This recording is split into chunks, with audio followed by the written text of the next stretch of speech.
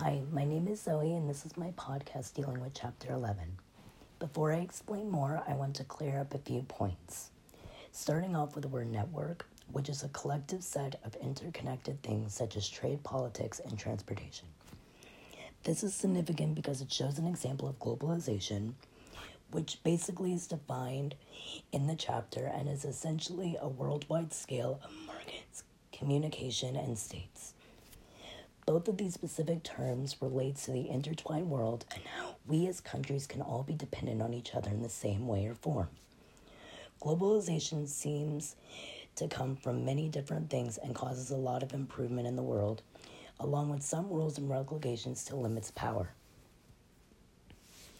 I can connect this unit's theme of unity to a book series titled The Lunar Chronicles.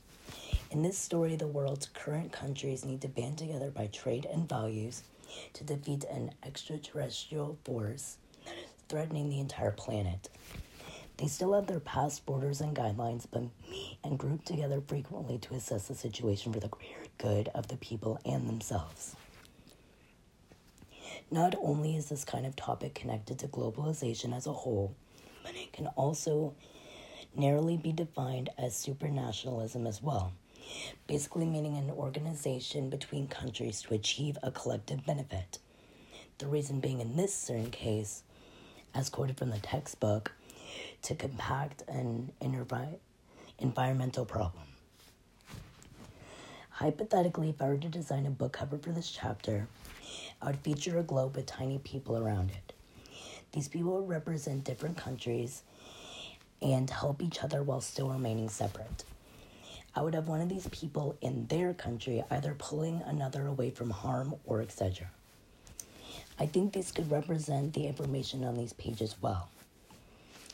I believe that globalization as its own entity and purpose is vital for states in their own individual success. The reason I think that being is that in cases like trade and wars, one can help another to achieve something, whether that be for a certain resource in trade or a victory in world wars.